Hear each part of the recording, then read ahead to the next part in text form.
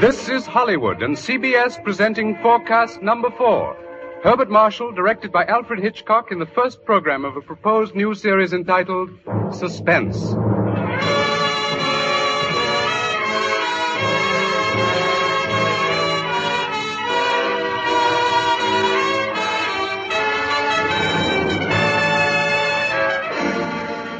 Tonight's Forecast program, ladies and gentlemen, represents the ideal form of collaboration.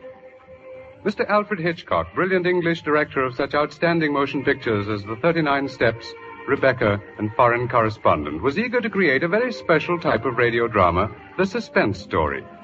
As narrator and star for his production, he thought at once of the distinguished actor with whom he had been associated in countless British film successes, Herbert Marshall. Mr. Marshall suggested that they dramatize a certain favorite story of his.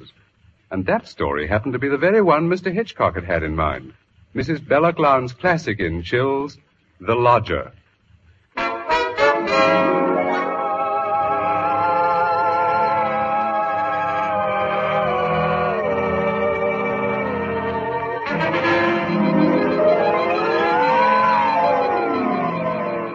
The Lodger is a work of fiction which springs from recorded fact. A story which begins in the year 1888 in London. A London terrorized by the fifth in a succession of recent murders. It was believed that these deeds were the work of one person, a tall, gaunt figure in a black Inverness cape, carrying a small, narrow bag. That meager description, provided by a highly unnerved witness, was the sum total of all that was known of the murderer. It was enough, however, to keep alive and alert the interest of all London, of all those in fine quarters, and all those in small, grimy houses, as, for example, Ellen Bunting. Ellen was no different from all the other middle-aged housewives dwelling in the great city's squalid Whitechapel district. She knew all the known facts of the case. As Herbert Marshall will tell you, Ellen knew it was quite proper to refer to this wielder of the knife as the Avenger.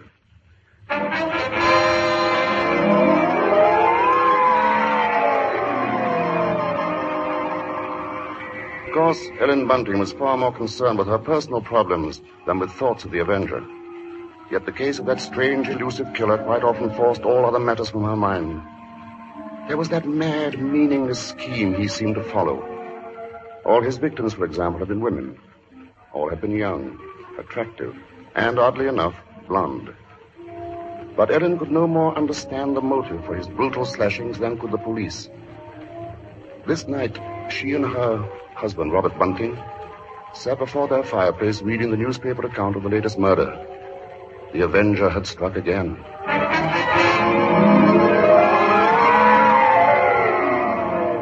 As Ellen expressed it, he might be anybody.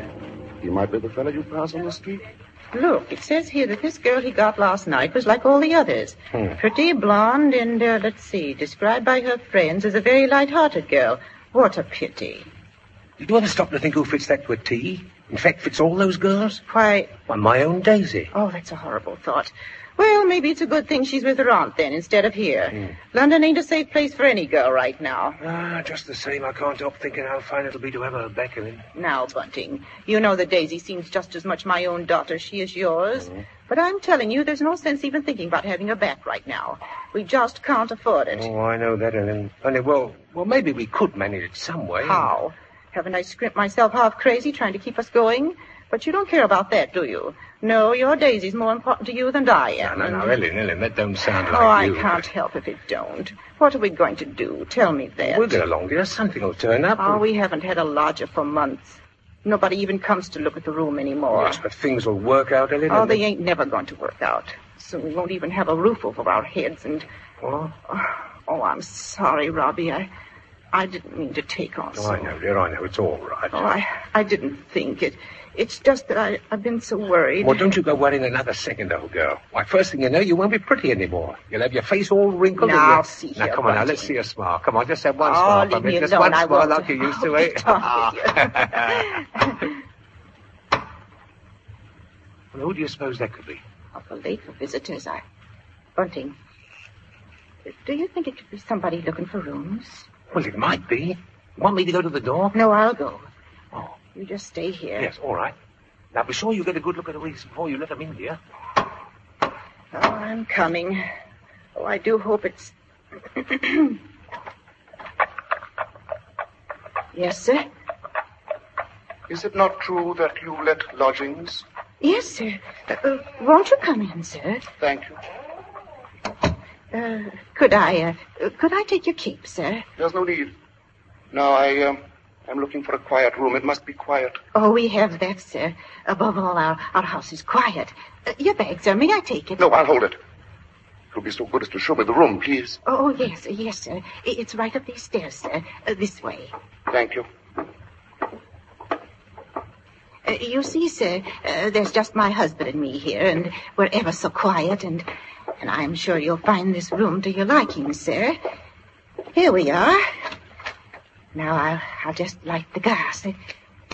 There. Mm-hmm. Very good. It is pleasant, isn't it, sir? And there's not many rooms with such pretty pictures, are there now? We've had them in the family for years, sir. And... Pictures interest me very little. You see, what really impresses me about the room is the very simplicity of it, the bareness. Yes, sir. It's not at all crowded, is it? It will be quite suitable, Mrs. Bunting's. Mrs. Bunting. You see, I do a great deal of studying in my book here, the Holy Bible. Yes, sir. Please, sir, let me help with your luggage. No, don't touch it. Oh, but I only wish to... Oh, you only wish to help, of course. You must forgive me, Mrs. Bunting. It's just that I'm so very weary. Of course, sir. He bringeth them to their desired haven. Beautiful words, Mrs. Bunting. Indeed they are, sir. And now at last I have found my haven of rest. Yes, sir. Then you'll be taking the room. Let us see now. What are you going to charge me? With attendance, mind. I shall be staying in most of the time, and I shall be wanting meals. Oh, we can see to that, sir. Then does 30 shillings a week suit you? 30, why, yes, sir. Yes, sir, that will be quite all right. Good, and I shall pay you in advance. My name is Sleuth, Mrs. Bunting. Mr. Sleuth. Sleuth. Think of a hound, Mrs. Bunting, and you'll never forget my name. 23, 4, 30 shillings. Thank you, sir. And I think I should enjoy a little light supper now, Mrs. Bunting. Bread and butter, perhaps. Could you arrange that? Well, certainly, sir. I'll do that now. And if you'd be requiring any beer or spirits... Certainly not. Oh, sir. What did I say? I thought you understood me, Mrs. Bunting, and I had hoped that you and your husband were abstainers. But we are, sir. We don't keep nothing about. I would have had to go out and... Of course. Oh, I'm sorry, Mrs. Bunting. I fear I spoke sharply. I don't wish you to think me rude. After all, you've been so kind, considerate. I hope I know a gentleman when I see one. Thank you very much. Now, I'll just hurry with your supper.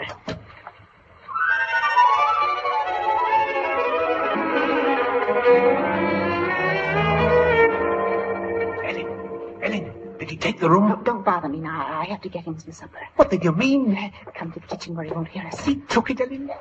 Yes, He took the room? Yes, we're all right now. Look, 30 shillings. A week in advance. Oh, it's wonderful. Wonderful. And Ellen, do you see what this means? Yes, you can have Daisy now. Yes. Here, Bunting, warm that teapot and put some tea leaves in it. Righto. Yeah, do you know something, old girl? We're not going to worry too much about Daisy being in danger of that Avenger fella. Whatever do you mean, Robbie? Well, she's not a girl who takes a drink, you know. What's that to do with it, please? Oh, something I read in the paper while he was upstairs with the gentleman. They just found out that every one of the Avenger's victims had been drinking. They figured he must be some kind of a rabid abstainer. What a peculiar chap. Now hurry, Bunting, please. Yes. Two thoughts only governed Ellen's mind. The lodger's light supper and her own good fortune at having such a lodger. Mr. Sleuth was an eccentric sort, but then he was such a gentleman, so quiet, so very religiously inclined. She started up a staircase to Mr. Sleuth's room, her husband at her side. Won't know how to be safe, though, once Daisy is back in London, eh? We'll see she stays closer in the house. Well, I'll be downstairs. Hurry up with his supper, old girl. She has cast down many wounded from her. Yea, many strong men have been slain by her. Come in, and to know the wickedness of folly. Why, Mr. Yes? What is it? Those pictures. Those pretty girls. You've turned all their faces to the wall.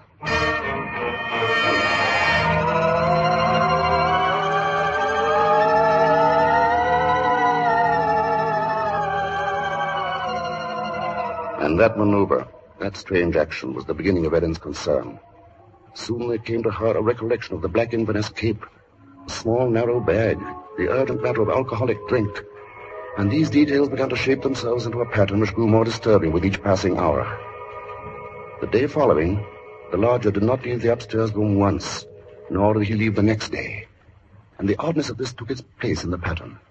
Then, too, the approaching arrival of Daisy, her stepdaughter, added to her concern.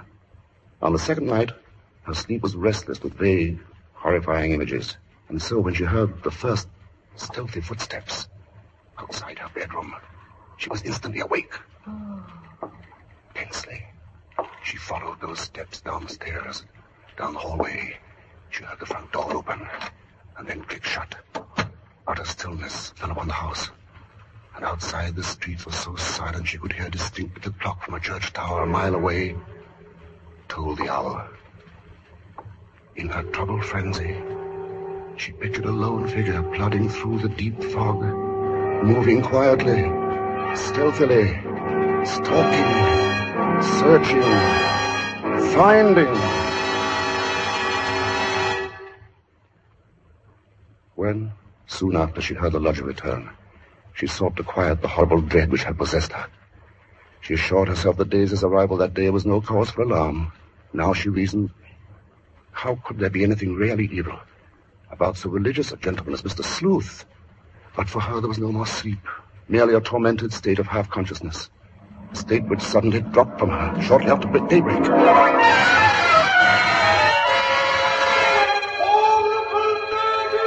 Horrible murder.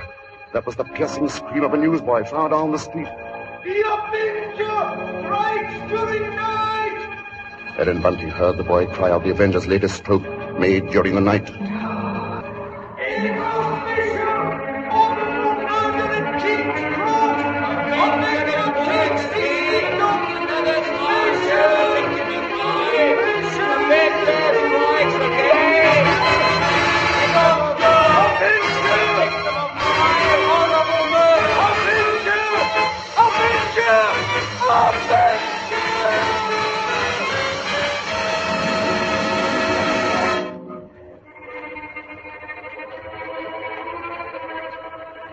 Ellen's first glimpse that morning of the grave-faced lodger brought the sleepless night's warm terror full to the surface. But on the next instant, she saw the pitiable, helpless weariness in his eyes, and curiously the terror began to pass. She found that she was hoping desperately that her fears were unfounded. Earlier, she had determined to tell Bunting of the awful convictions in her mind. Now, however, she felt she must be certain before she spoke to a soul. She knew there was one thing she must examine. That was the lodger's single piece of luggage. She'd thought of it often. What could it hold? Not much in the way of clothing, surely. It was too small, too narrow. It was more like a case. A case for a knife. It was along toward noon that Ellen found her opportunity to search the lodger's room. Soon after Bunting left to meet Daisy, Mr. Sleuth himself walked from the house. Ellen watched the tall, thin figure in the Black Inverness cape disappear down the street, and then she rushed upstairs, into the room. Quickly, she moved to the closet. It was no different from what it had always been, utterly empty. She found nothing under the bed. She went then to the chest of drawers against the wall. She opened the top drawer and found inside nothing but a frayed shirt, 2 handkerchiefs. The next drawer, underclothes, socks. The next empty. There remained then only one possible place for the small, narrow bag, the bottom drawer, and it was locked. Tugging at the drawer, she heard suddenly the opening of the front door downstairs. Panic-stricken, she rushed out of the room and down the hall to the head of the stairs. Upstairs, Ellen? Ellen, Daisy's here. Oh, Mother Ellen, it's so good to see you. And whatever's the matter? Yes, you've gone quite white. Oh, well, I'm all right. I wasn't expecting you so soon. Oh, you don't know how fine it is to be back, Mother Ellen. Oh, the country's all right in its way, but there's nothing like London now, is there? No, there isn't. But as long as that Avenger's about, I can see we're going to have to do something about these blonde locks, eh, Ellen? Oh, don't worry about that. I'll dye them maybe, or just pin them under my hat. Daisy, I might as well get you settled. Oh, now, Father, isn't that just like her? She's straight to the point, and no fuss. Well, I'll bet a sixpence you'll have a dust cloth in your head before you've got your coat on. Mr. Sleuth. Mrs. Bunting, I see my door is open. Oh, we were just leaving, so we... Does this mean that all of you have been in my room? Oh, not at all, sir. What must I do? Keep it locked? But you see, sir, I was just tidying up a bit, and Mr. Bunting, he brought his daughter up, sir. She just arrived. Mrs. Daisy, sir. Pleased to meet you, sir. She's been away for quite a long while, you see, Mr. Sleuth, and that's why we're a bit excited, you might say. Yes, you must have been surprised when you came in, hearing us laughing and carrying on that way. Yes, I must say I was. However, Miss Daisy, there are all types of joy, are there not? Yes, I'm sure there are. The despicable evil joy of the abandoned and divine happiness of the blessed. A vast difference, that. You do understand me, don't you? Yes, sir. Yes, Mr. Sleuth. I devoutly hope so, Miss Daisy. Nowadays, there are so very few young women like yourself who do. In fact, I all but despaired ever of finding one. If you'll excuse us now, sir, we'll be getting Daisy's things put away. Of course, Mrs. Bunting, and I must be getting to my room. Believe me, Miss Daisy, it's been a revelation to meet you. Oh, thanks, sir. I'm sure we shall have much to discuss. He's a queer one, all right. Such a gentleman, isn't he?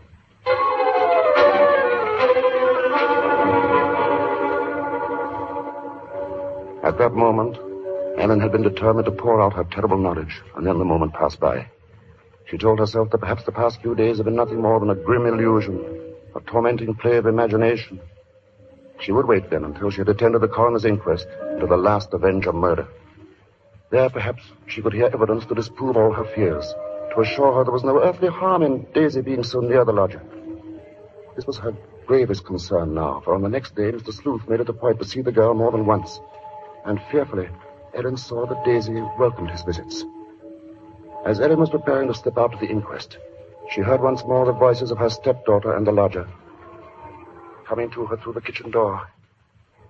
She hesitated before entering, tense, strangely apprehensive. I do believe, Mrs. Sleuth, I've never known a gentleman with such funny ideas. Oh, Mother Ellen, you should hear what Mr. Sleuth was just saying. Perhaps, Daisy, you would excuse yourself. He thinks people, and especially girls, should spend all their time praying. I sought to explain, Mrs. Bunting, that all women are placed on this earth filled with evil. They therefore must struggle constantly to find the paths of righteousness. Why, Mr. Sleuth, you mean a girl's not to enjoy life at all? Not to have fun? Frivolity, my child, is the devil's breeding ground, and all his implements are there. Temptation, pleasure, wine. Oh, that's crazy. Well, there's nothing I like better than a glass of wine, and I'm not... You drink. She didn't know what she was saying, Mr. Sleuth. Just a child, and Daisy, you'd better go now. I didn't say nothing wrong. What's the harm in a glass of wine? She lieth in wait as for a prey, and increaseth the transgressors among men. Well, I don't know what you mean. I never heard such nonsense. You call Holy Scripture nonsense? So what I prayed against is true. You are beyond salvation. That's not so. I'm a good girl, I am, and I won't have you saying that. Daisy, go into the front room. It's quite all right, Mrs. Bunting. I must be going upstairs anyway. I'm used to being misunderstood, you know. People never realize that my efforts are simply for the greater good of humanity. Of course. And that the power on high will direct my hand toward the expulsion of all evil. Daisy, listen to me. Yes? I've got to tell you about... About what, Mother Ellen? Nothing. I've got to go out for a while now. I'll be back.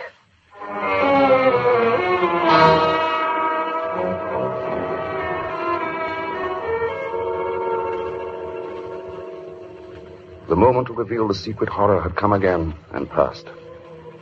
Ellen's sudden recollection of Mr. Sleuth as he stood in the doorway had overwhelmed her. She must give him this last chance, this last frantic search for disproving evidence, this trip to the inquest. If that chance should fail, she would tell Bunting or the police. So with the knowledge that Bunting was left in the house to look after Daisy, she boarded the underground train bound for the coroner's court. But as the train pulled away from the station, a new torture came to her, began to mount in her mind. It was the sudden realization that provided Sleuth was the murderer, she was equally responsible for his crimes. She had been giving him protection. If anything should happen to Daisy, she would be equally guilty. Fully as guilty as The Avenger.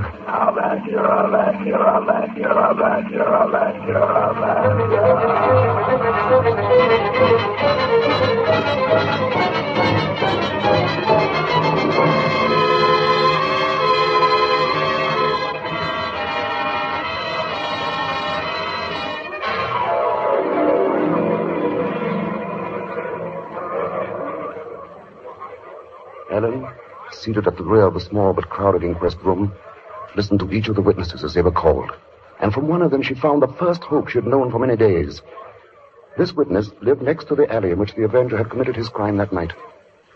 She had seen him from her window, and the man she described in no way resembled Ellen's lodger.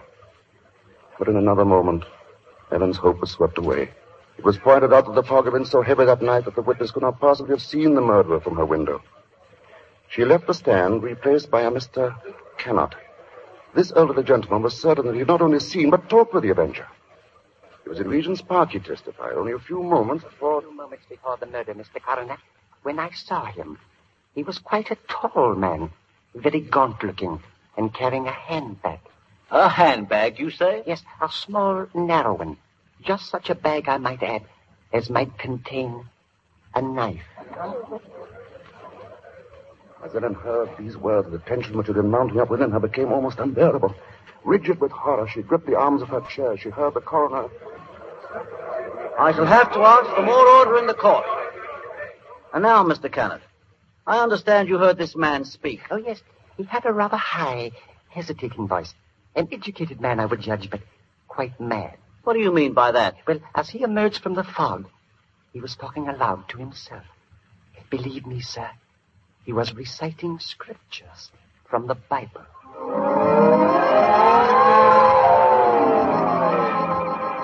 Scriptures from the Bible.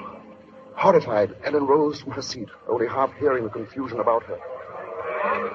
Are you asking us to believe, I would say, Mr. Cannot, that the man we're looking for would be least of all a religious man? And that's where you're in error, Mr. Coroner. The religious note is the very key to the case. Very interesting. That'll be all, Mr. Cannot. Just a moment, sir. Don't you understand? The man you're after must be a religious maniac.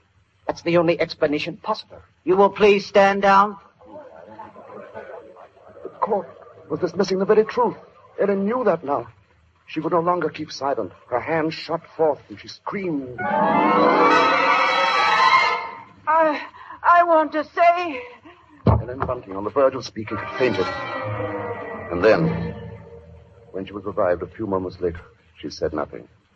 Her brain was in too great a turmoil, her nerves too shocked. Like one in a dream, she allowed herself to be led from the courtroom. The voices of spectators were only vague sounds to her. I thought she was going to say something. Yes, it was hysterics. Yeah, that bit about the knife. Yeah, the knife. The knife. The knife.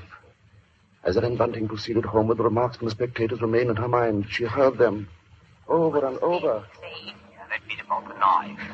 And just such a bag as might contain a knife. We'll see she stays close in the house, eh? No harm in being safe. Direct my hand toward the expulsion of all evil. Expulsion of all evil. What's the harm in a glass of wine? I didn't say nothing wrong. As Ellen neared her neighborhood, her dread increased. With each moving footstep, the grip of terror grew tighter about her. She moved faster. If only she were in time. She was 2 streets away from the house. Then one. Then she saw Bunting. Sharply, like the thrust of a knife, she realized what this meant. Daisy was left alone with the lodger.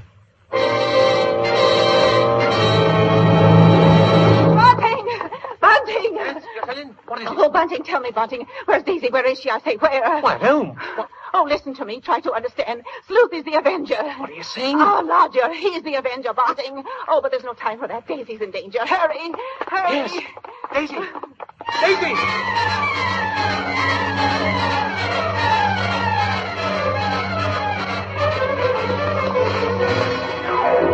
Here we are, Bunting. Here we are. Daisy! Oh, Daisy! Daisy, where are you? I'll look in the kitchen, Bunting. You try the sitting room. Daisy! Daisy! Where are you, Daisy? Answer me! Daisy! Oh, Try the bedroom. she's not here. What about the dining room? Look, she's not there. She's not downstairs. Then there's just his room.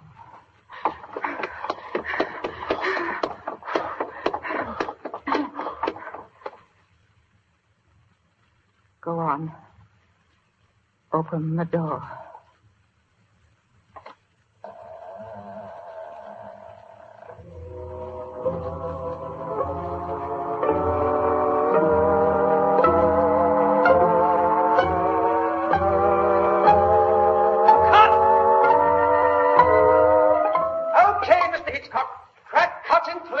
You say cut. What's the idea, Hitch? I have a few more lines to do. As Mr. Marshall, the narrator, you have. Not as Mr. Sleuth, the lodger. Hitch, you can't stop the play right here. It isn't fair, you know. Why isn't it, Bart? What more is there to say? But Mr. Hitchcock, won't people want to know what Bunting and me found in the room? All right, Ellen. What precisely did you find? Well, nothing, sir. There. You see? Nothing. No lodger, no Bible. And that locked dresser drawer. What about that? We unlocked it, sir. And what was in it? Nothing, sir. You are certain, Mrs. Bunting? Oh, you gave me quite a turn, Mr. Mr. Marshall. Yes, sir, I'm sure, sir. There was nothing. Well, begging your pardon, Mr. Hitchcock, but don't you think we'd better just mention about Daisy? I don't know, Bunting. What do you think we ought to say? Oh, just that the reason she wasn't in the house when Ellen and me got there was, well, she'd gone out for a walk, that's all. Did she enjoy it? Oh, very much, sir. Made it to King's Cross and back in just under an hour, sir. Splendid time, Bunting. Well, there you are, Bob. There's the story. Now, wait a minute, Mr. Hitchcock. You can't do that. That's not the story. Of course it's not. Now, look here, Hitch. Here's the fellow who composed and conducted all our music, Wilbur Hatch. He wants to know about this, too. Everybody does. All right, Bob. What is it they want to know? What became of Mr. Sleuth? Oh, him. Why, he left that afternoon. They never saw him again. And now I think we ought to say something about the Columbia forecast Mr. Hitchcock, show for... sir, will you please... Stop him, Mr. Marshall. Hitch, listen to me. Yes? What is it? They want to know when the Avenger finally was caught. Oh, well, let me ask you something, Bob. Are you acquainted with Loretta Young? Yes, what's that got to do with it? Well, in next week's Columbia preview series, Miss Young will take the starring role in the drama of an American Red Cross nurse. That's good news, isn't it? Oh, that's great. But now listen, Hitch, you've just got to tell that audience exactly when and how Mr. Sleuth was caught. Caught? Why on earth should he be caught? Why? He was the Avenger, wasn't he? Was he?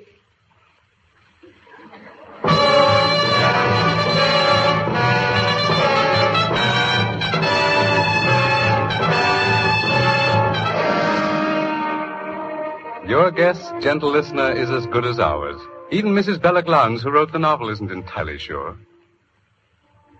For his masterful direction, our thanks to Alfred Hitchcock, whose latest pictures are David O. Selznick's Rebecca and Walter Wanger's Foreign Correspondent. For his superb characterization of Mr. Sleuth, our thanks to Herbert Marshall. And our thanks to the outstanding British character actor who tonight portrayed the role of Bunting, Edmund Gwenn. If you liked tonight's program and want to hear more in the same highly original Hitchcock vein, radio versions of The Lady Vanishes and The 39 Steps, for example, write to CBS and tell us so. Your interest will help bring Suspense to the air as a weekly feature.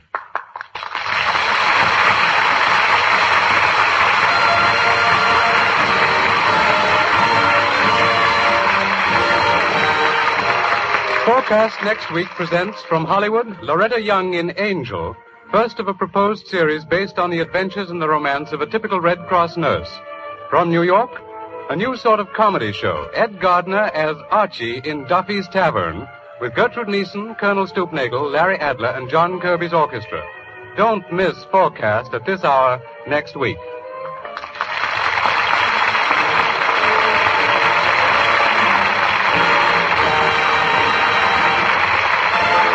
Thomas P. Benson speaking. This is the Columbia Broadcasting System.